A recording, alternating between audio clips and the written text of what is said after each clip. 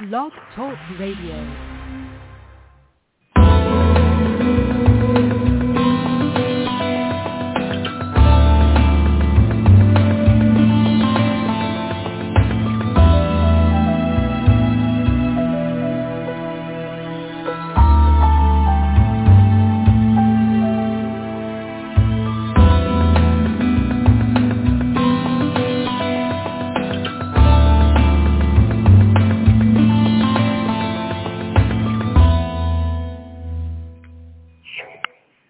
Welcome. You are listening to PGN Prophetic Grace Network.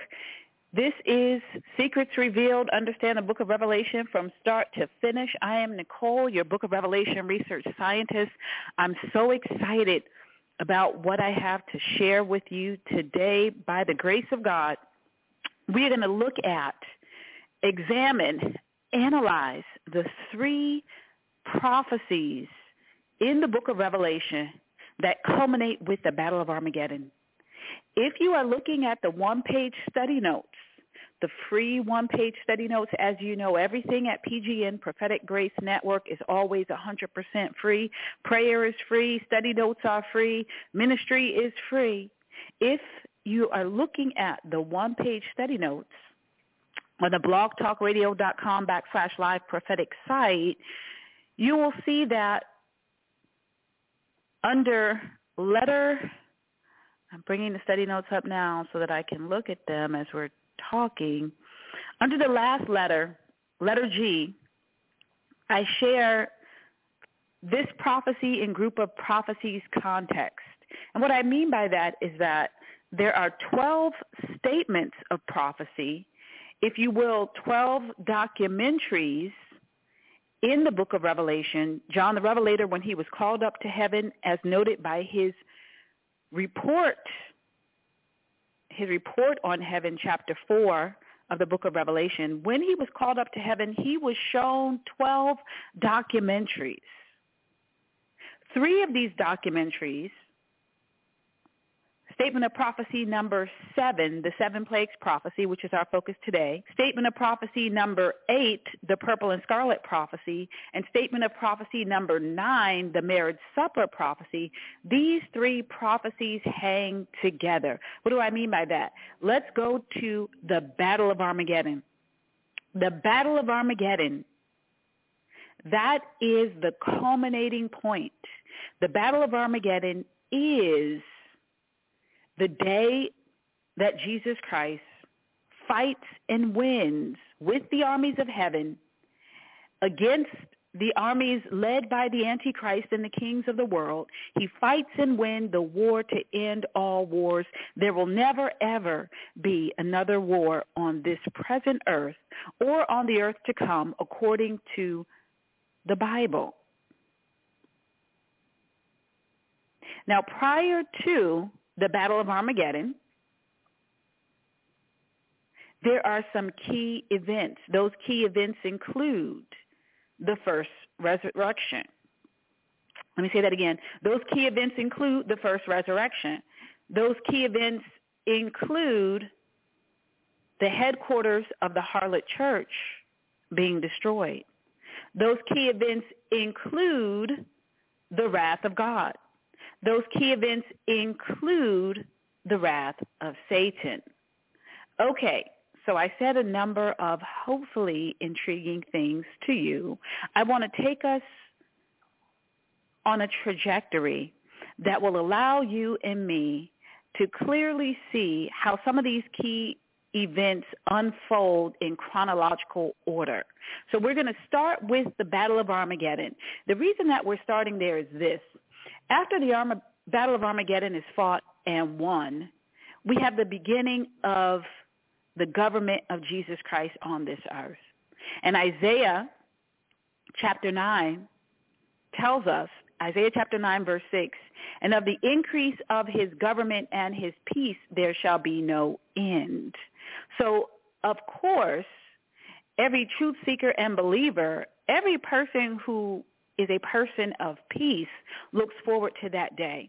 But what events necessarily must come to pass before we arrive at the government of Jesus Christ on this earth. So immediately before the government of Jesus Christ is established on this earth is the Battle of Armageddon. So when the Battle of Armageddon is fought and won, the governments of man are put down, and the government of Jesus Christ is erected. So the nations are permitted to continue. Most nations, not all, as we'll hear, most nations are permitted to continue, but Jesus Christ is indeed King of all kings and Lord of all lords. Well, you say, well, when is that and where is that? When that is at the commencement of his government on this present earth, and it is forever and ever. So where it's going to happen is here on earth, and when it's going to happen is after the Battle of Armageddon is fought and won. Let's go to the Battle of Armageddon in the book of Revelation. We're going to focus on the 7 plagues prophecy. We're starting with, very briefly, documentary number 9, the marriage supper prophecy. Then we're going to look at very briefly the purple and scarlet prophecy. Then we're going to look intensively and in great detail at the 7 plagues prophecy. You say, why? Why are we going to do that? I thought our focus today was the 7 plagues prophecy. It is. Note again that these 3 prophecies hang together. Before the Battle of Armageddon is fought and won, the headquarters of the harlot church is destroyed. Before the headquarters of the harlot church is destroyed, 6 of the 7 final plagues happen on this present earth. So we're going to the pinnacle of these activities and that endpoint, the Battle of Armageddon, and we're going to work our way back to the 7 plagues prophecy. Okay, so the marriage supper prophecy, where is it? It's in the book of Revelation, Revelation chapter 19, verse 6 to verse 21. If you're looking at the one-page study notes at blogtalkradio.com/live-prophetic, that information, the scripture and verses are all there under letter G on the one-page basic study notes for the 7 plagues prophecy. So we're starting at the Battle of Armageddon. In Revelation chapter 19, beginning with verse 6, this is the detailed vision John the Revelator was shown when he was called up to heaven. This is the documentary John the Revelator was shown that gives the greatest detail about the Battle of Armageddon. Now, the Battle of Armageddon is mentioned multiple places in the book of Revelation. Why? Well, there are 12 documentaries, 12 statements of prophecy about future events.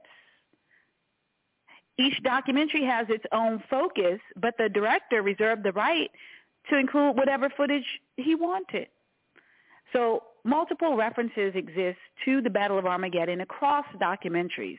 But if you are truly interested in what happens at the Battle of Armageddon, where the most detail is available in the book of Revelation is in the marriage supper prophecy.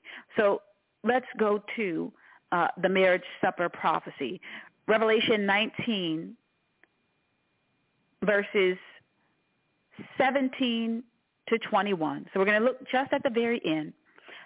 John the Revelator says, "Then I saw an angel standing in the sun, shouting to the vultures flying high in the sky, 'Come, gather together for the great banquet God has prepared.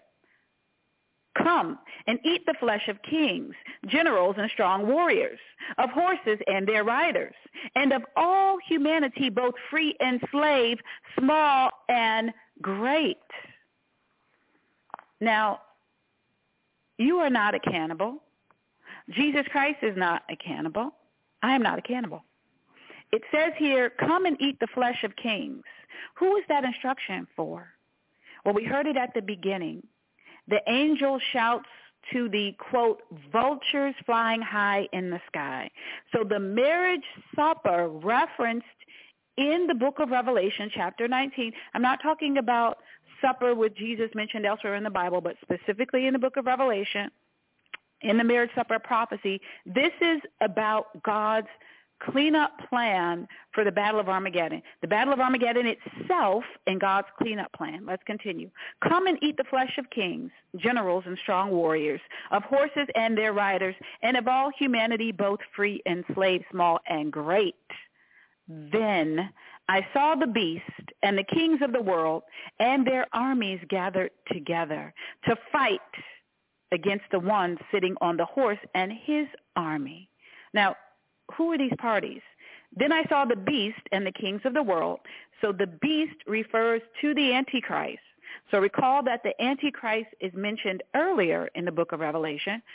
In chapter 13, in the 666 Antichrist prophecy, he is identified as the mouthpiece for the 10-nation alliance that will dominate economic and political affairs during the Great Tribulation.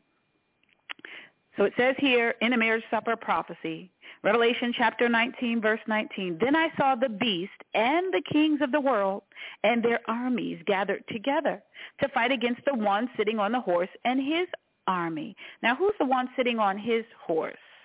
So earlier in Revelation 19, about the one sitting on his horse, it says, on his robe at his thigh was written this title, King of all kings and Lord of all lords. That's in verse 16. So we're talking about Jesus Christ. So we have on one side the Antichrist, the kings of the world, and armies. So several nations will have given their armies, all of the armies working in tandem under the leadership of the Antichrist. So they are there on one side. And on the other side is Jesus Christ and the armies of heaven. And it says in verse 20, and the beast was captured. So it doesn't even give us a tremendous detail. But here's the key thing. And the beast was captured, and with him the false prophet who did mighty miracles on behalf of the beast. So at the Battle of Armageddon, the Antichrist and the false prophet will be captured. Now, what happens to them? It says later in verse 20, both the beast and his false prophet were thrown alive into the fiery lake of burning sulfur. Now, this is not a metaphor. Multiple places in the Bible, including the book of Mark, including the book of Matthew, including elsewhere in the book of Revelation, Revelation 20, verses 11 to 15, the lake of fire refers to a physical location. This physical location is Gehenna. Now, hell has multiple areas. Now, if someone was coming here, let's say a visitor was coming from Japan or China or Libya or London, and the person said, oh, I'm going to visit the U.S. Well, the person could be coming over here to my neck of the woods, Washington, D.C., Maryland, Northern Virginia. Maybe the person's coming to your neck of the woods, Georgia, or maybe the person's coming to another person's neck of the woods in Texas or California or Montana. What's my point? The United States has many locations. Hell has many locations. Now, I just want to mention briefly, the best Bible study I ever heard on hell was given by Ian McCormick. Ian McCormick gave the best Bible study, Bible teaching I ever saw on hell.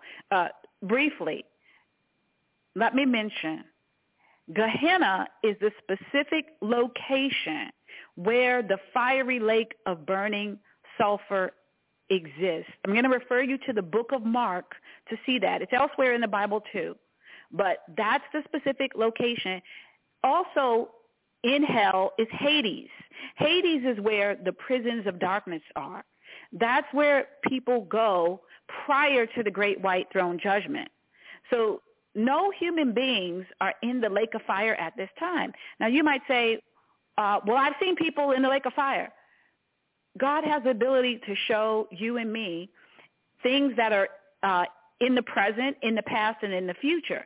In the future, after the great white throne judgment, individuals who have been found guilty, in other words, individuals who have sin debt that hasn't been paid for, they will be sentenced to the lake of fire. They'll be sentenced to living in Gehenna. That's the fiery lake that burns with sulfur and brimstone forever and ever. That's their final destination. But they don't go from the prison of darkness to being sentenced and being in eternal damnation until after they've had an opportunity to have their case heard. Now, God is a just God. People have the opportunity to have their cases heard. That's in the dead judge prophecy, Revelation 20, verses 11 to 15. But let's stay here. We're at the Battle of Armageddon. The beast and his false prophet at the Battle of Armageddon, when they are defeated, they don't get to have their case heard. They're the first two enemies of God who are sent to the fiery lake of burning sulfur. Now, what about the third group? So we were told in Revelation 19 chapter 19, verse 19, that standing there against Jesus Christ and the armies of heaven are three key players: the Antichrist, the false prophet, as well as the kings of the world and their armies. So the Antichrist and the false prophet at the Battle of Armageddon, they are captured and they are thrown into the fiery lake of burning sulfur. But what about that third group, the kings of the world and their armies? Verse 21, this is the end of the Battle of Armageddon prophecy, the marriage supper prophecy. It says their entire army was killed by the sharp sword that came from the mouth of the one riding the white horse. So what does that mean? It means that 100% of those individuals on the losing side of the Battle of Armageddon will lose their lives. They will experience death. They will, being mortal beings like you and I, existing in a mortal body, when that sword extends from the mouth of Jesus Christ, it will destroy their mortal bodies. But as you may know, no human being that has ever been created can be destroyed. When a person experiences death due to mortality, that person has perfect continuity of life, living as a disembodied spirit and soul. The individual's mind, will, and emotions stay 100% intact. In fact, if the individual has suffered from any mental confusion, it's eliminated when the person is promoted to heaven. Now, when a person experiences death, either the individual goes to present heaven as a disembodied spirit and soul, 2 in 1, or the individual goes to Hades as a disembodied spirit, 2 in 1. So the reference to Hades you can see in the dead judge prophecy. It's a prison of darkness, Revelation 20, verses 11 to 15. You can see that in the Amplified Classic Translation. Hades, it's a prison of darkness. That's where those who await the great white throne judgment, that's their holding location. Think about it like this. When someone is arrested because the individual has committed a crime, or the individual is believed to have committed a crime, the person doesn't go straight to the penitentiary. No. That would be unjust. The individual goes before a judge. Now, on this present earth, some judges judge and rule fairly, and some do not. However, God the Father is a righteous judge. And at the great white throne judgment referenced at the end of Revelation 20, every person who has died and who is in Hades, those individuals will have the opportunity to have their cases heard. God will bring his case against them. He will share his evidence, and the individuals will be able to share. Now, going back to the Battle of Armageddon, it says in verse 21, their entire army was killed by the sharp sword that came from the mouth of the one riding the white horse. That means Jesus Christ will destroy 100% of the kings of the world and the individuals in their armies. Then here's the kicker. Here's the kicker.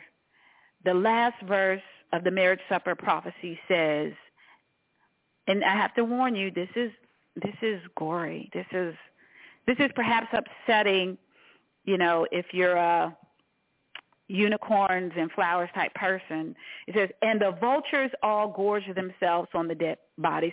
Let me say, I am a unicorn and flowers type of person, okay? So I don't say that in a derogatory way, but I say it to warn you that war is ugly. And the Battle of Armageddon, it is war. Now, what's beautiful about it?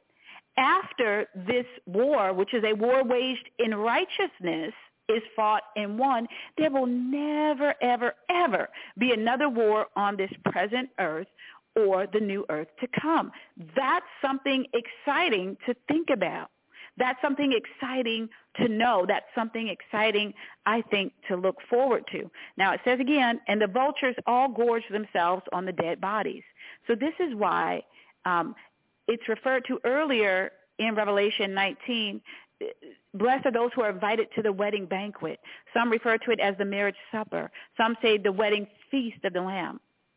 All of these translations are referring to the same thing. When the vultures commence following the instruction of the angel, which is to clean up this carnage that has emerged now that the Battle of Armageddon is fought and won, eat. Gorge yourselves on these dead bodies. We've got to clean up this 180 miles of blood. You say, well, how do you know it's going to be 180 miles? Revelation 14, verse 20. Also, the Battle of Armageddon reference there. But we're going to stay here for now. So we have heard in Revelation 19, in the marriage supper prophecy, that the Battle of Armageddon is fought and won by Jesus Christ. Now, before the marriage supper prophecy, in Revelation chapter 17, chapter 18, in the first 5 verses of 19, we have the 8th statement of prophecy in these 3 prophecies that hang together. So prophecies 7, 8, and 9, documentary 7, 8, and 9 in the order of their appearance in the book of Revelation. So this is the purple and scarlet prophecy.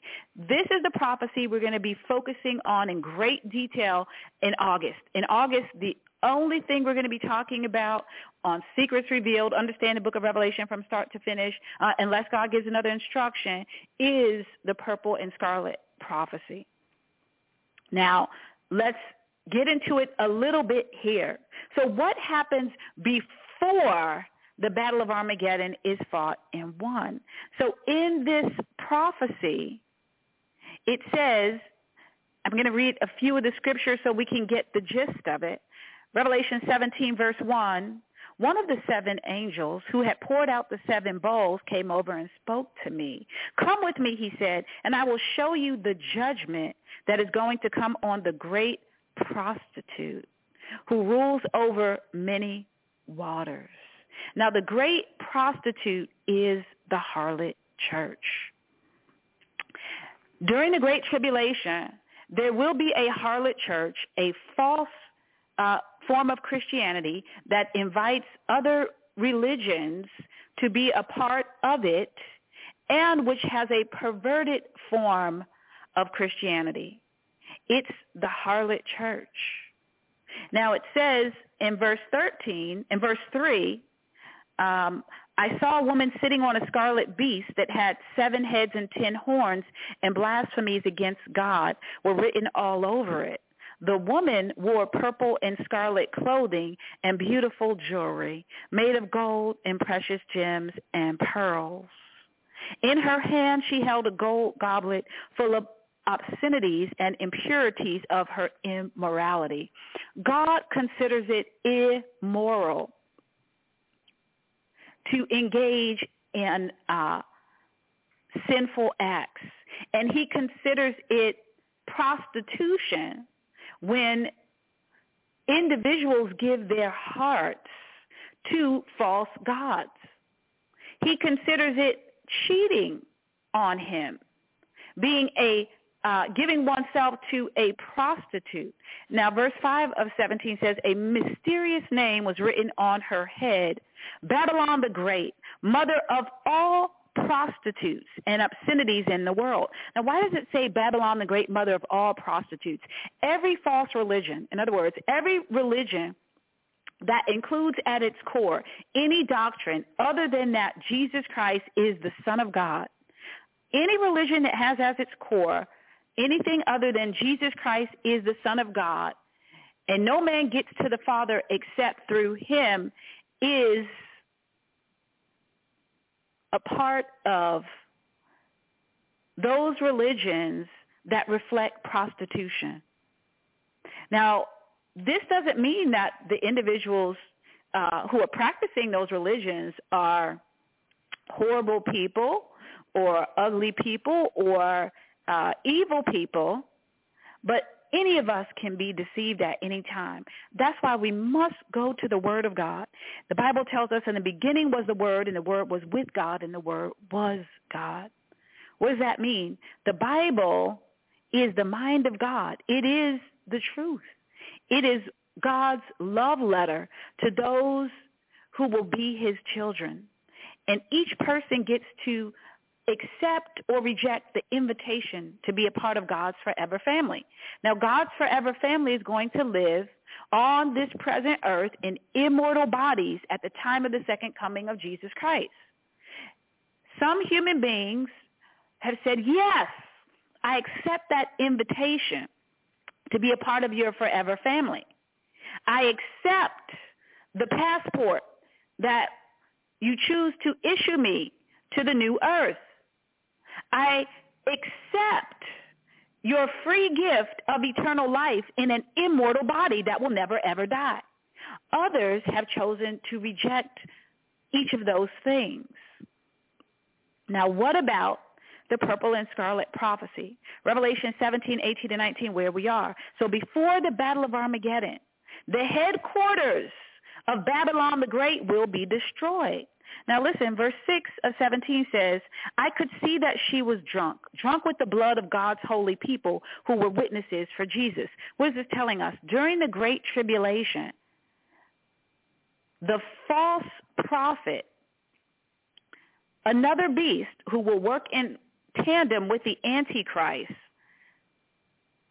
he will be responsible for shedding the blood of the prophets of God who were witnessing for Jesus Christ during the Great Tribulation.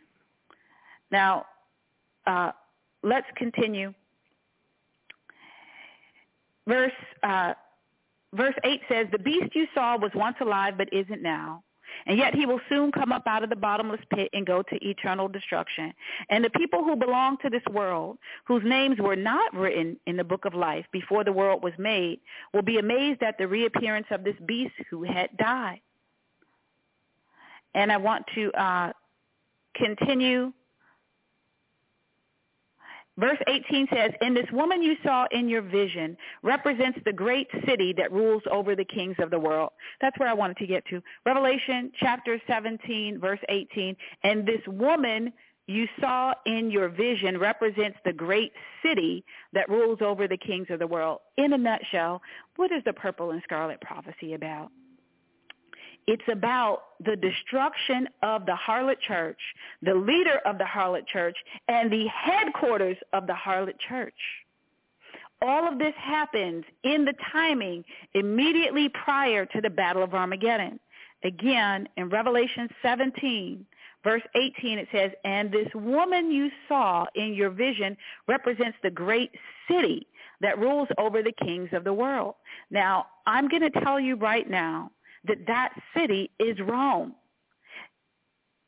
Today we are focusing on the 7 plagues prophecy. But in August, we're going to analyze this prophecy that we're mentioning briefly here, the purple and scarlet prophecy. We're going to go verse by verse and analyze chapter 17, 18, and verses 1 to 5 of 19. But for now, I'm going to assert that this city, and I have scripture to prove that the city is Rome. This city is Rome, and in chapter 18 it says, Babylon is fallen. That great city is fallen. She has become a home for demons. She is a hideout for every foul spirit, a hideout for every foul vulture and every foul and dreadful animal. For all the nations have fallen because of the wine of her passionate immorality. Now, how in the world can all the nations of the world fall because of one city? during the time of the Great Tribulation, there will be not only a one-world government, a 10-nation alliance that dominates economic and world affairs, as mentioned in the 666 Antichrist prophecy, Revelation chapter 13, but there will be a one-world religion that dominates the nations of the world. There will be a perverted form of Christianity, a harlot church that will allow other religions to be a part of it, that will promote a false religion. And this one world religion will be headed by the false prophet, and the false prophet will share in leadership, working in tandem with the Antichrist, both serving the agenda of Satan, the Antichrist and the false prophet. Now it says in 18 verse 3, for all the nations have fallen because of the wine of her passionate immorality. Whose immorality? The woman. Who's the woman? The city of Babylon. What city is this? This is the city of the harlot church, the headquarters of the harlot church. Well, what city is that? It's Rome. Now let's keep going. Very briefly, what is the end? What happens to the headquarters of the harlot church? Let's go and hear. What is the judgment of the headquarters of the harlot church after the Great Tribulation? After the Great Tribulation. Now, this is the culmination of the 7 plagues. So we're going to hear the 7 plagues prophecy before next. But the 7th and final plague includes what we're talking about right now. It's so important that God gives it its own documentary, even though it's one of the things that happens when the 7th and final plague is poured out. That's in Revelation 16, at the end of chapter 16. But then when you go to Revelation chapter 17, chapter 18, verses 1 to 5 of 19, it's all about the 7th and final plague, what happens when it's poured out. What's that? The headquarters of the harlot church, the head of the harlot church, they're going to be destroyed. Now, here it is, Revelation 18, verse 9. Verse 8, therefore, these plagues will overtake her, talking about who? The woman. Who's the woman? That's the great city Babylon, the headquarters of the harlot church during the Great Tribulation. Therefore, these plagues will overtake her, talking about the headquarters of the harlot church, in a single day: death and mourning and famine. Okay, so that's the judgment for the headquarters of the harlot church. The harlot church, she will be completely consumed by fire.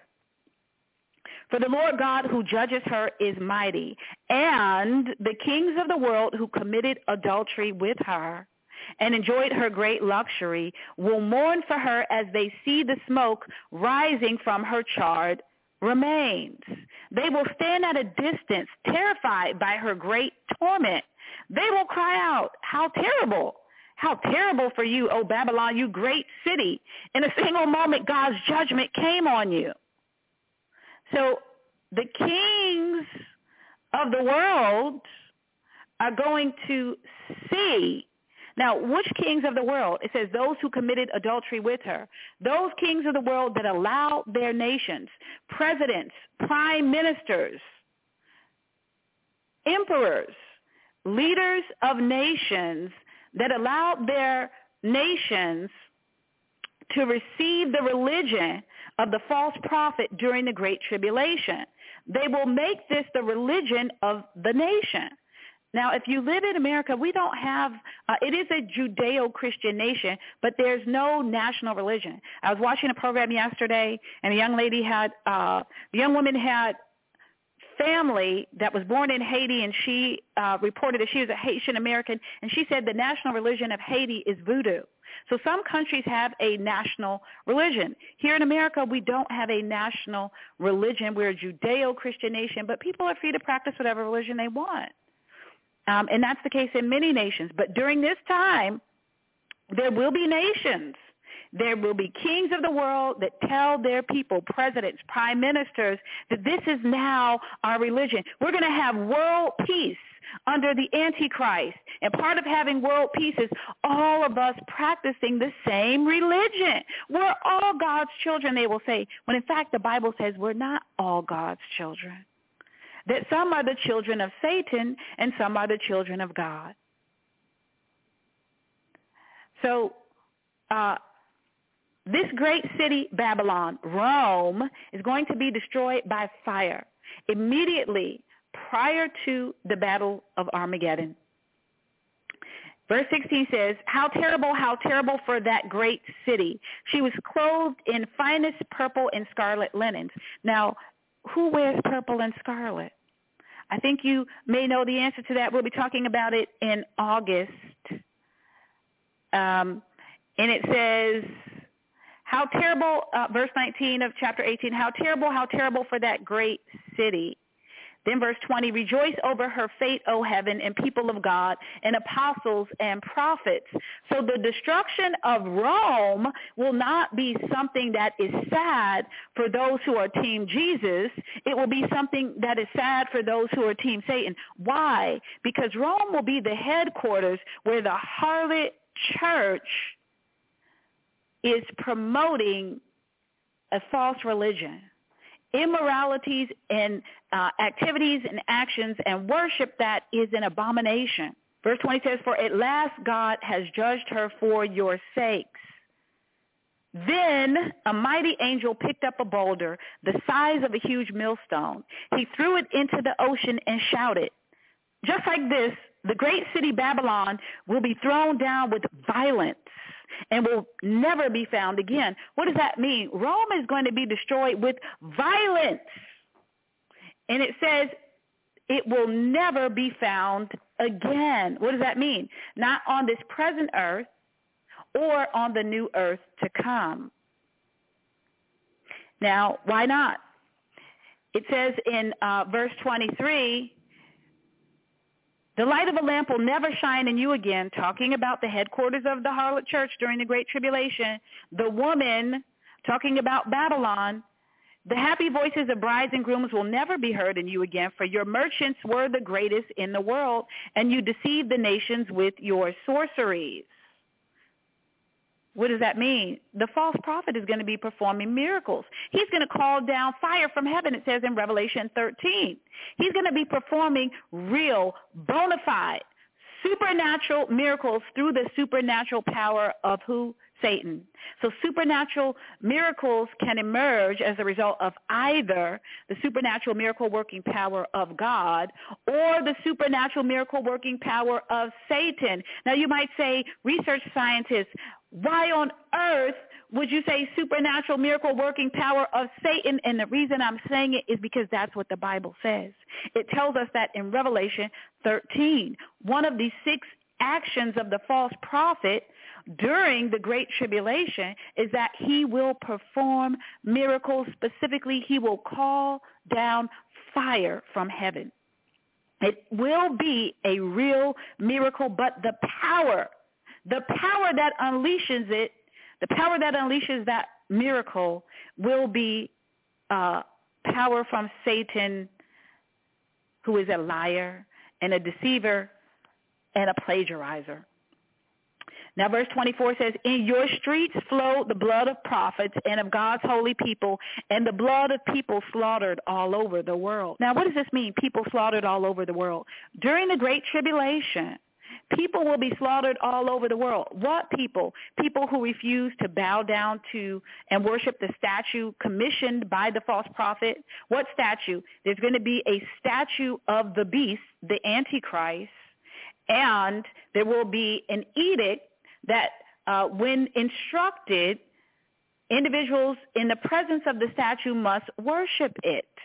So individuals who refuse to take the mark of the beast, the number of his name, and who refuse to bow down to the statue will be slaughtered. Now, is the slaughter going to happen everywhere at once? No. Some countries will be dominated by the one world government, but not every country. We know that the Antichrist will not be able to take over every country because we see in Daniel and other books his frustration, and that, in fact, during the time of Battle of Armageddon, he's entering Jerusalem because he hasn't yet taken it over fully. Okay, there are other nations that won't be taken over. Jordan is another one. Okay. Now let's continue. So we've been talking about what happens immediately before the Battle of Armageddon is fought and won. And immediately before the Battle of Armageddon is fought and won, part of the seventh final plague is the destruction of the headquarters of the harlot church. What do I mean by the harlot church? The church that promotes a one-world religion during the 3.5-year Great Tribulation. That will be destroyed. It will be destroyed. Now, at the end of this prophecy, Revelation chapter 19, verse 2, let's start with verse 1. It says, last half, praise the Lord. Salvation and glory and power belong to our God. His judgments are true and just. He has punished the great prostitute. Who's the great prostitute? The harlot church, who corrupted the earth with her immorality. He has avenged the murder of his servants. So when the false prophet takes out Christians and the Jewish people who are worshiping the one God in their rebuilt temple on the Temple Mount, individuals will be taken into captivity in Israel. Some of them will lose their lives. Christians all over the world will lose their lives, not all, but some. Their deaths will be avenged. How? One of the ways that the Lord will avenge his servants, those whose names are written in the Lamb's Book of Life and who lose their lives on account of witnessing for Jesus Christ, on account of them worshiping the one God during the Great Tribulation, is that he will destroy the headquarters of the harlot church. That will be Rome. Now it says in 19 verse 3, and again their voices rang out, praise the Lord, the smoke from that city, Mystery Babylon, ascends forever and ever. Okay, now we did all that so that we could get to the 7 plagues prophecy. We want to understand the secrets of the book of Revelation, the timing of key events at the end of the age. Now we're going to the wrath of God. The Great Tribulation is 3.5 years, according to Revelation chapter 12 and Revelation chapter 13. It's mentioned in both places as well as elsewhere. The Great Tribulation is precisely 1,260 days. It is a time of great tribulation for those who are Team Jesus. After the Great Tribulation, which is a time of great distress for those who are Team Jesus, is the wrath of God. So the Great Tribulation is the wrath of Satan. The 7 final plagues are the wrath of God. So if the Great Tribulation is a time of great distress for those who are Team Jesus, for whom is it a time of great distress during the wrath of God? That's right. It's for those who are Team Satan. The 7 final plagues, as you will hear over and over again. We're going to hear this when we look at Revelation 16 in just a moment. Over and over again, it says that these plagues come upon who? Those who refuse to repent of their deeds, those who have taken the mark of the beast, those who have worshipped the statue, those who have cursed God. No person whose name is written in the Lamb's Book of Life is cursing God. No person whose name is written in the Lamb's Book of Life refuses to repent of his or her evil deeds. In fact, repentance is step 1. So if you look at Acts 2:38, repentance is step 1. We have all repented. Every truth seeker and believer has repented. Now you might say, Dr. Nicole, this is my first time listening to this program. This program is for a truth seeker. It doesn't matter your religion. Doesn't matter your religion. You might say, I'm a Muslim. It does not matter your religion. with respect to listening to PGN. Prophetic Grace Network is for every truth seeker. This program is for those people who say, I have to know the truth. I must know what is truth. I do not want to be deceived. I don't want to believe a lie. Truth seekers are everywhere. Now, I believe, and the Bible says, when you seek me with all your heart and soul, you will find me. Who said that? Jesus Christ. I believe that when you seek God with all your heart and soul, you will find him. Where will you find him? In Jesus. God the Father, who resides in heaven, gave himself a physical body so that he could reconcile those who were imperfect due to sin to himself. We cannot be in the presence of God the Father until we are perfected. Well, how can we be perfected when we were born with the propensity to sin? Now, it's not your fault that you were born with the propensity to sin. It's not my fault that I was born with the propensity to sin. We inherited these limitations, these issues from our foremothers and forefathers. When Adam and Eve sinned, now every human being that came after them was born in the image of Adam instead of the image of God. So Adam was born in the image of God, therefore he was immortal. And Eve was immortal. But when they sinned, that allowed death to emerge. And so they transitioned, they devolved. They devolved with the D as in dang it. They devolved from being immortal to being mortal. And we inherited that mortality. But the truth is that every person has the opportunity to regain what was lost. You have the opportunity. You have the opportunity to transition from mortality to immortality. You say, well, research scientists, when is that? At the time of the second coming of Jesus Christ. As reported in Revelation chapter 14, he will sit on a cloud.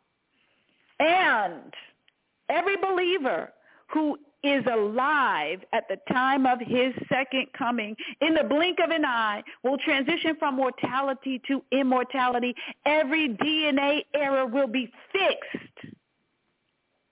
And every person who has found and followed God's plan for salvation, who is in heaven, will descend from heaven, because remember, they're waiting there perfectly intact. What do you mean by that? You say, how can a person be intact if the person is disembodied? Because every person is 3 in 1 or 2 in 1.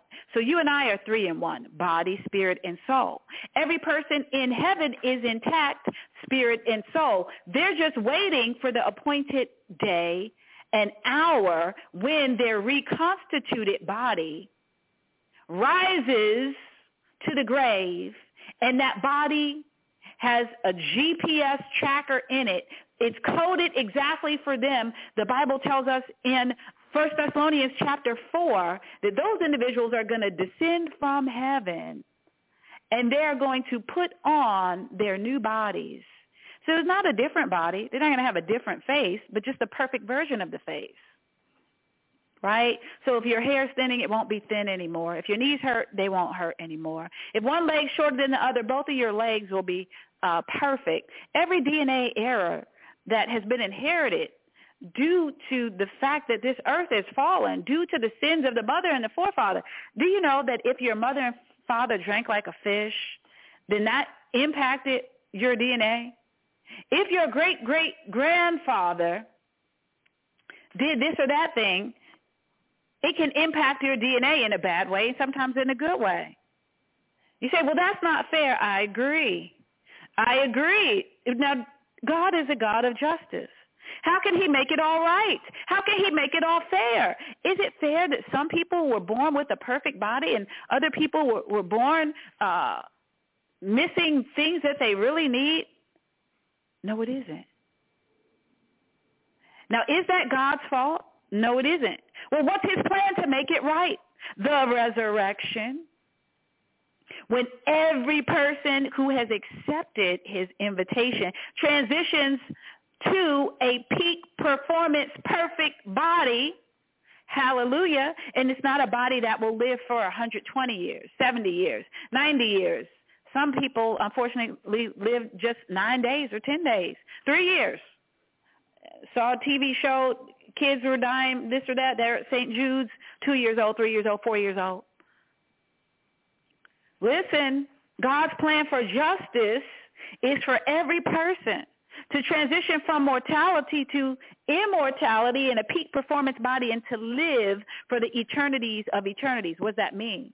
Not only for the first 1,000 years of the government of Jesus Christ on this earth, but for eternities of eternities, forever and ever, beyond time. Beyond time. There is a point where we will not keep track of chronological time. When is that? At the end of the age, at the end of the world. What world? This world, where there's sin. You say, well, when does the end of the world happen? After all 5 of God's enemies are destroyed, the Antichrist, the false prophet, Satan, all who are Team Satan, and even death itself is going to be destroyed. There's coming a day and an hour when there will be a new earth. What's going to be on the new earth? No more tears, no more pain, no more grief, no more sorrow, no more mourning, no more death. Where's that? In the new earth prophecy, Revelation chapter 21 to chapter 22, verse 5. Now, what about what happens before the headquarters of the harlot church is destroyed? So we went forward in time to the Battle of Armageddon, and then we learned before the Battle of Armageddon, the headquarters for the harlot church here on this present earth, that city, is going to be destroyed. Now we're going to Revelation 16, because the 7th and final plague includes that city being destroyed. But it's so much information, it needed its own documentary. But now we want to hear, what are the other things included in the 7 final plagues? The wrath of God. So part of the wrath of God is the headquarters of the harlot church being destroyed. But what else? How does it begin? So the abstract for the 7 plagues of prophecy is chapter 15. The full report is chapter 16. We're going to go to chapter 16. We're going to look at the full report. Here it is, 16 verse 1. Then I heard a mighty voice from the temple say to the 7 angels, go your ways and pour out on the earth the 7 bowls containing God's wrath. Now, what are we talking about here? The great tribulation, that was the wrath of Satan, that is now followed by the 7 final plagues, which is the wrath of God. These plagues are for those who are Team Satan. Who's that? The Antichrist, and those who have taken the mark of the beast, and, of course, the false prophet. Let's continue. Verse 2. So the first angel left the temple and poured out his bowl on the earth, and horrible malignant sores broke out on everyone who had the mark of the beast and who worshipped his statue. So the first consequence, the first judgment that occurs on this earth as part of the 7 final plagues is that every person who took the mark of the beast during the Great Tribulation and who worshiped the statue of the Antichrist will get a cancerous sore. Actually, it says cancerous sores. Let's continue. Then the second angel, we're in Revelation 16, verse 3. Then the second angel poured out his bowl on the sea, and it became like the blood of a corpse, and everything in the sea died. Then the third angel poured out his bowl on the rivers and springs, and they became blood. And I heard the angel who had authority over all water saying, you are just, O Holy One, who is and who always was, because you have sent these judgments. Since they shed the blood of your holy people and your prophets, you have given them blood to drink. It is their just reward. And I heard a voice from the altar saying, Yes, O Lord God the Almighty, your judgments are true and just. Now, what is this saying here? Who shed the blood of God's holy people and God's prophets? So remember, the Great Tribulation has just ended. The Great Tribulation has just ended. That was the wrath of Satan. And now is the day and the hour. We have transitioned now. Satan's wrath has ended, 1,260 days. Now God's wrath has begun. Now during Satan's wrath, the Great Tribulation, it says here, they shed the blood of your holy people and your prophets. Who's that? All who were Team Satan, all who followed the Antichrist and the false prophet. So the world is going to permit another Jewish Holocaust. They're going to allow the deceiver, Satan, who's giving instructions to the Antichrist. The Antichrist, he's going to stand in the rebuilt Jewish temple. According to the Bible, he's going to declare that he's God, and he's going to say that he's going to bring world peace.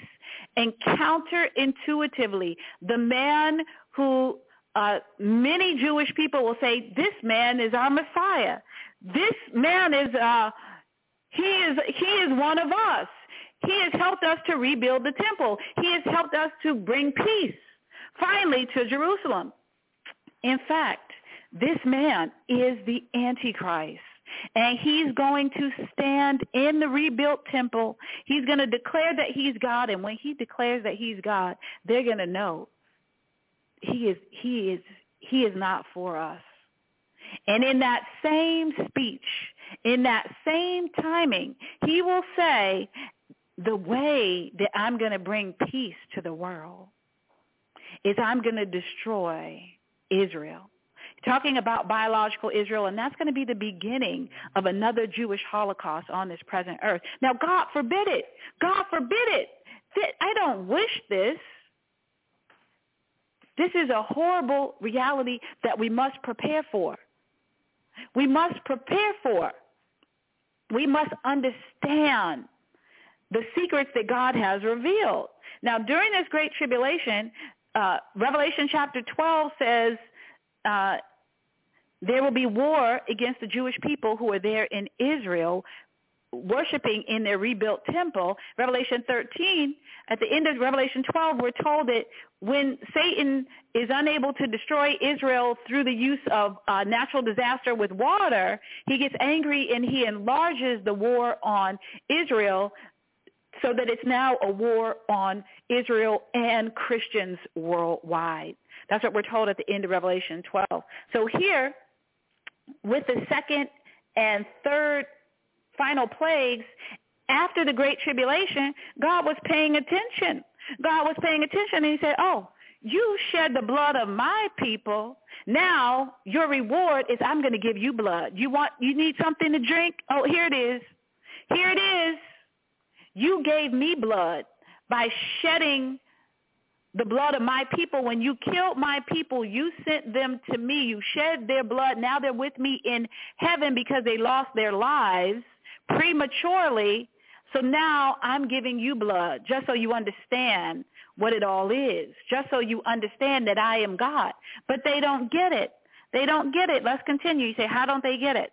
Verse 8, then the fourth angel poured out his bowl on the sun, causing it to scorch everyone with its fire. Everyone was burned by this blast of heat. And they cursed the name of God who had control over all these plagues. They did not repent of their sins and turn to God and give him glory. Now, I shared with you last week and in other programs, this is one of the verses, Revelation chapter 16, verse 9, that causes me to believe that the first resurrection happens before the seven final plagues. So I have been asked that question, and I said, I'm not sure. And as I've been studying for the last couple of years, but in the last few weeks, I have been persuaded. This is one of several verses that causes me to believe that the first resurrection happens before the seven final plagues. Let's hear it again. Everyone was burned by this blast of heat. Now, everyone means everyone. Everyone means 100%. Not everyone except those whose names are written in the Lamb's Book of Life. So some places, like when we look at the 666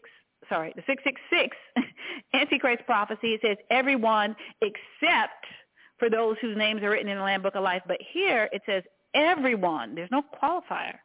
Everyone was burned by this blast of heat, and they cursed the name of God who had control over all these plagues. They did not repent of their sins and turn to God and give him glory. So the wrath of God, now the reward after the water in the salt water and then in the fresh water, that turning to blood, this fourth thing is the sun becoming, it has changed in such a way that it scorches everyone with its fire. Now, those are the first four plagues. The first of the four final plagues, they affect everyone. Now that we're getting to plagues 5, 6, and 7, we're going to see that this is focusing on the Antichrist, the first two, 5 and 6, and 7, the Antichrist, and then 7 also the false prophet. So now for the last three of the final plagues, there's a shift from God's wrath being on everyone who's Team Satan to now focusing on, okay, I gotta prepare to take out the Antichrist and the false prophet. Now remember, the culmination of all of this is the Battle of Armageddon. So we heard that first. The Battle of Armageddon, where the Antichrist and false prophet are captured and they're destroyed. How are they destroyed? With the second death. What's that? Being thrown in the lake of fire. God's plan for destroying all his enemies is the second death. So they're the first of God's 5 enemies to go there, the Antichrist and the false prophet. But now we've backed up. We saw in the prophecy before this, in the timing before this, the purple and scarlet prophecy where the headquarters of the harlot church is destroyed. Now we're in the timing leading up to this. We're at the 5th and final plague. This is where the headquarters of the Antichrist is attacked. Now, how does God attack the headquarters of the Antichrist? He causes a blackout. Now, imagine, I live in the United States. Imagine if all of a sudden the headquarters of the White House, the headquarters of the United States, the White House had no power. Now, God forbid, right? God forbid. But if that happened, that would be a very big deal. The White House needs power. It's the throne of the President of the United States. So the Antichrist is going to have a blackout. That's God's plan. Let's hear it. Let's hear how that happens. Verse 10, then the 5th angel poured out his bowl on the throne of the beast. Now remember, the beast is the Antichrist. What's his throne? That's where he's located, where he sits. So where does Joe Biden, the President of the United States, sit? He sits in the Oval Office. Where? In Washington, D.C. So where the throne of the beast will be is a specific location on this earth. Now, will it be London? Will it be, I don't know what city it will be, is what I mean to say. I was going to give some other examples, but more than likely, I am persuaded that it will be in Europe. I don't see specifically in the Bible where it tells us that. Certainly, I don't see it anywhere in the book of Revelation, and I haven't seen it elsewhere. But wherever the headquarters of the Antichrist is, that's what this is talking about. It says, and his kingdom, again, talking about the Antichrist, was plunged into darkness. What else happens? His subjects, who are the subjects of the Antichrist? All who have taken the mark of the beast, and these are the individuals who are a part of the one world religion, and they bow down to the statue and worship it. His subjects ground their teeth in anguish, and they curse the God of heaven for their pains and sores. Now, what sores do they have? Remember, God's given them cancer, malignant sores. It says, but they did not repent of their evil deeds and turn to God. Let me read that again. But they did not repent of their evil deeds and turn to God. every believer repents of his or her evil deeds. It's no way possible that any of these plagues are appointed to God's people. Over and over again in verse 9 and here again in verse 11, we see that the actions of those impacted do not reflect the actions of believers. Now let's go to the sixth and final plague. Then the sixth angel poured out his bowl on the great Euphrates River. Now what are we talking about? First, the headquarters of the Antichrist is given a blackout. Supernaturally, God causes a blackout at the headquarters of the Antichrist. Then he's saying, okay, it's game time. You ever watch the Super Bowl or the playoffs? It's kind of exciting, you know. I watched the playoffs this year. The Denver Nuggets won, as I recall. I was hoping that Jimmy Butler's team would win. But nonetheless, when it's game time, it's very exciting. It's very exciting. Now, what's game time? Game time is when there's a competition. And at the end of the competition, there'll be a winner and a loser. Now, we already heard what happened at game time. And you say, well, research scientists, how in the world can you refer to the Battle of Armageddon as game time? Listen, there are winners and losers in life. Every human being has the opportunity to get on the winning team. If you knew in advance that the Denver Nuggets were going to win and you could be drafted to either team, the winning team or the losing team, it would be your fault if you chose to be drafted to the losing team. It would be your fault if you chose that. So what am I saying to you, friend and truth seeker? I am telling you, according to the Bible, that the losing team are those individuals who take the mark of the beast, those individuals whose names have been blotted out of the Lamb's book of life. Their names are not in there. Why? Because they have taken the mark of the beast. They have refused to accept Jesus Christ. They're saying, listen, I'm going to pay my own sin debt. Let me handle my case. I don't need to go to mediation.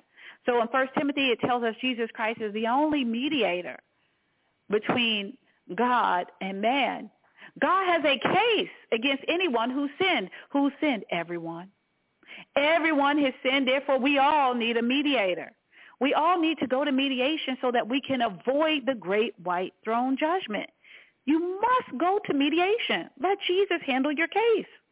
Now, he's gonna handle that case so you're in right standing with God, so you get your passport to the new earth.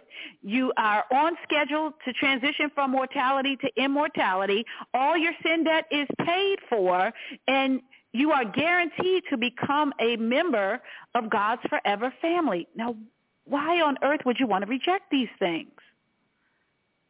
Why would you want to reject transitioning from mortality to immortality? I saw one scientist, I'm saying scientist, he's not a scientist. I saw one man, he's obsessed with health, and I appreciate that. But the only opportunity for immortality is with Jesus Christ. Now, he was actually having the blood of his 20-year-old son given to him as a transfusion. That was one of the treatments he was doing. I read earlier this week that he stopped doing that particular treatment since that he believed didn't work anymore. But he has a whole team of doctors. He's a very wealthy man, a whole team of doctors working to help him be as young and as healthy as he possibly can. And if I knew this man, I would tell him, listen, go to Acts chapter 2, verse 38.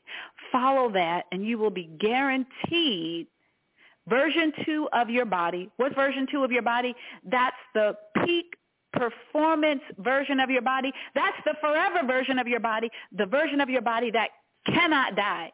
It's immortal. It's perfect. You say, well, I've never heard of anything like that. When Jesus Christ rose from the dead, He inhabited a body. What kind of body?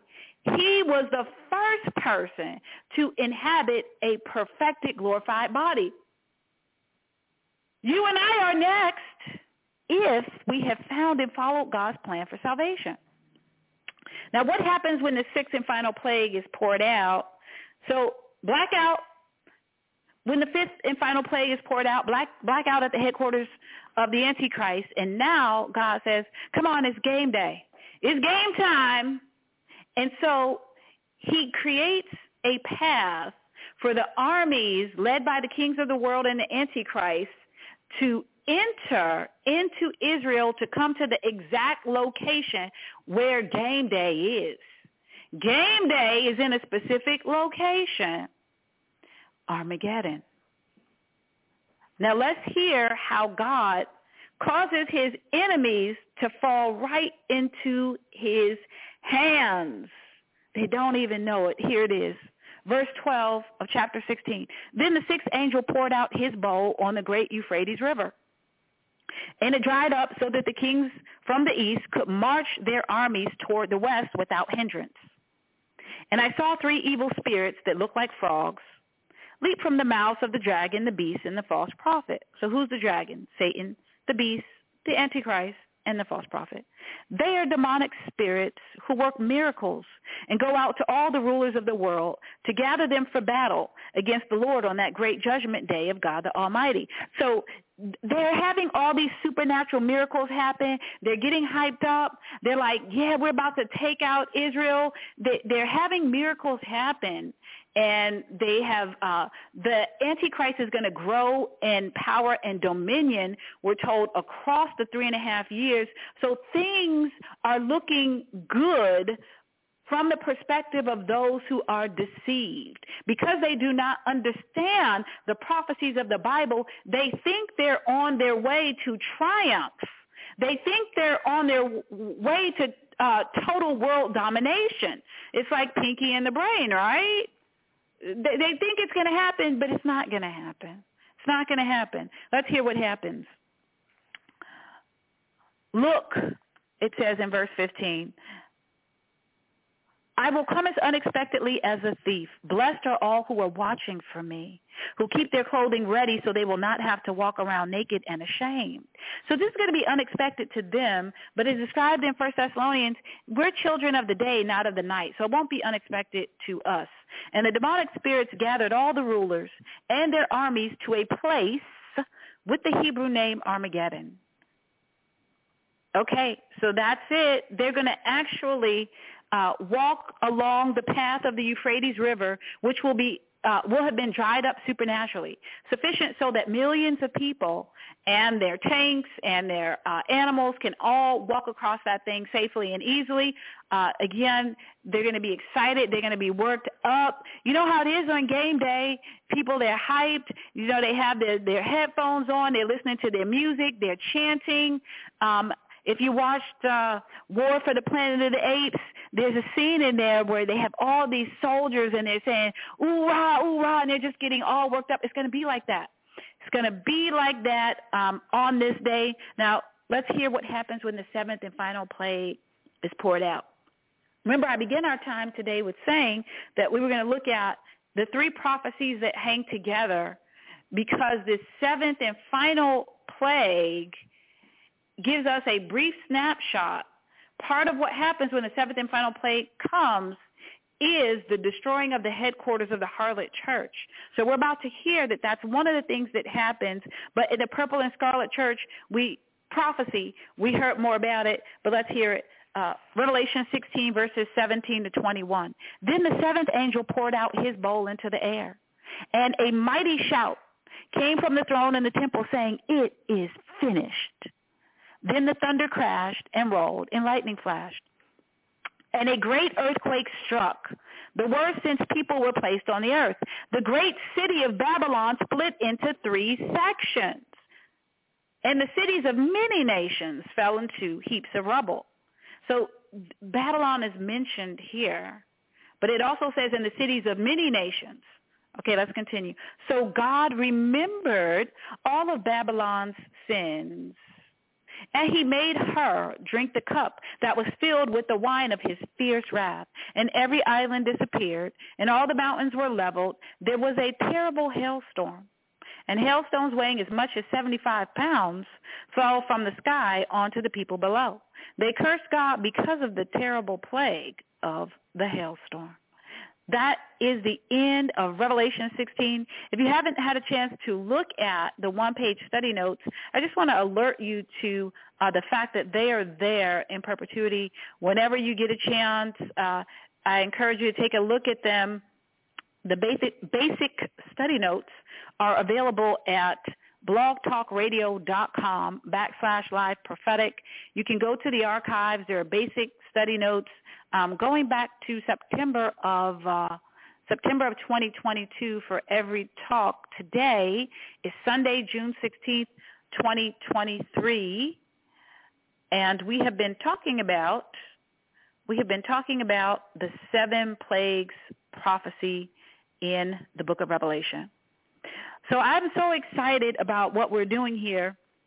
Let me mention that we have a schedule going. My goal is for every truth seeker to understand the book of Revelation from start to finish. So there are 12 statements of prophecy, 12 documentaries in here. And in the order that they appear, we are talking about them, analyzing them, discussing them on this program. So the 7 plagues prophecy is the 7th. It's July, so that's our focus. In August, we'll be talking about the purple and scarlet prophecy going verse by verse. In September, we'll be talking about the marriage supper prophecy. And in October, the millennial reign prophecy. In November, the dead judged prophecy. And in December, the new earth prophecy. If you would like to pose a question about the book of Revelation, go ahead and raise your hand. You can press 1. That will let me know that you're ready to talk. You're ready to talk. You have a question, or maybe you want to share your perspective, or you have a prayer request. Let me give the phone number. You can listen to PGN using our PGN phone number, which is 1319-527-6027. We have 2 PGN numbers. This is the first PGN number for the additional programs beyond our main program. So our main program is every Monday, Tuesday, Wednesday, and Thursday with Prophet Randy Chandler from 9 p.m. Central Time, that's 9 p.m. Texas time, until about midnight, Monday through Thursday. Then we have additional programs here on PGN, and those programs use the 319-527-6027 number. If you're wanting to listen to the main program during the week, that number is 1-319-527-6737. You can text me 24/7. If you think of a question about the book of Revelation, you can text that to Prophet Randy Chandler. He'll forward it to me. Our PGN text number is 1-214-505-8719. That's 1-214-505-8719. Feel free to text in a comment or a question or a prayer request. I'll take a look at it so that I can follow up on a future program. For the next 5 weeks, we will be on live every Thursday at 8 a.m. Central Time. That's 1 hour earlier on Thursdays, just for the next 5 weeks. And as always, we're on Sundays at 12 p.m. Texas time. That's 1 p.m. Eastern time. I want to thank you for being with me and with us. I never take for granted your time. I want to end with giving you a quick, in less than 60 seconds, I want to give you a quick list of the parts of the book of Revelation. Again, my goal is for every listener, every truth seeker to understand the book of Revelation from start to finish. So what are the 6 parts of the book of Revelation? The main part, part 5, those are the documentaries, the statements of prophecy, the visions John the Revelator saw. But what are the other parts? Part 1, there's a preface to the book. There's a preface, the first 8 verses. Then the last 8 verses of chapter 1, a formal introduction. John tells us where he is and what happened from day 1 of his supernatural experience. He quotes some of the words of Jesus Christ that happened at the time that it all started.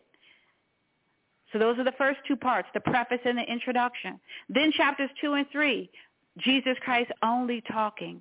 We have the verbatim words of Jesus Christ. Jesus has some words for the 7 churches. Remember in the book of Mark, there were 7 baskets of bread left over? Well, when Jesus ascended to heaven, there were 7 churches. 7 churches. So Jesus had some words of praise, words of correction or criticism, and some comments about the rewards for every person who stays in Christ, who runs the race with endurance. He had a specific word for each of the 7 churches. That's chapters 2 and 3, part 3 of the book of Revelation. Part 4, John's report on heaven. What does heaven look like? Read Revelation chapter 4, and you will see exactly what John saw. As if he was a police officer or a journalist, he tells us exactly what he saw when he was called up to heaven. Then chapter 5, all the way to verse 5 of chapter 22, all in a row, John writes down the visions he saw. Exactly what he saw when he was called up to heaven. He didn't have the benefit of a cell phone or a video camera to tape it so we could see it. So he wrote down, using the technology he had, parchment and a writing utensil, he wrote down everything he saw and heard in these external visions he had, moving pictures, movies, we would call them today, documentaries. Then what's the last part of the book of Revelation, part 6? A formal conclusion. I like a book that ends like that. What does it all mean? What's the take-home point? You know, sometimes it's good to really understand something, to go to the conclusion and then go back. Where's that? Revelation chapter 22, beginning with verse 6 to the end. That's the formal conclusion. Just like the formal introduction, who's talking? John and Jesus. John and Jesus chopping it up for who? For us. Truth seekers and believers, telling us what it all means, why we should care about this, telling us that these statements of prophecy are authentic and true. Hallelujah. I want to thank you for being with me and with us. I invite you to be with me and with us again on Thursday at 8 a.m. Central Time. That's 9 a.m. Eastern Time. And again, we'll be back next Sunday at 1 p.m. Eastern Time. If you haven't done so already, I encourage you, according to Jeremiah 33:3, call out to God. He will show you great and mighty secrets that you do not know. And I want to pray over you. And with you before we end today. Revelation chapter 1 says, God blesses the one who reads the words of this prophecy to the church, and he blesses all who listen to its message and obey what it says, for the time is near. So I declare and decree, according to the word of God, that you, friend, you truth seeker, are blessed because you listened to the message of the book of Revelation. And I pray that you will obey what it says. Until next time, friend, take care.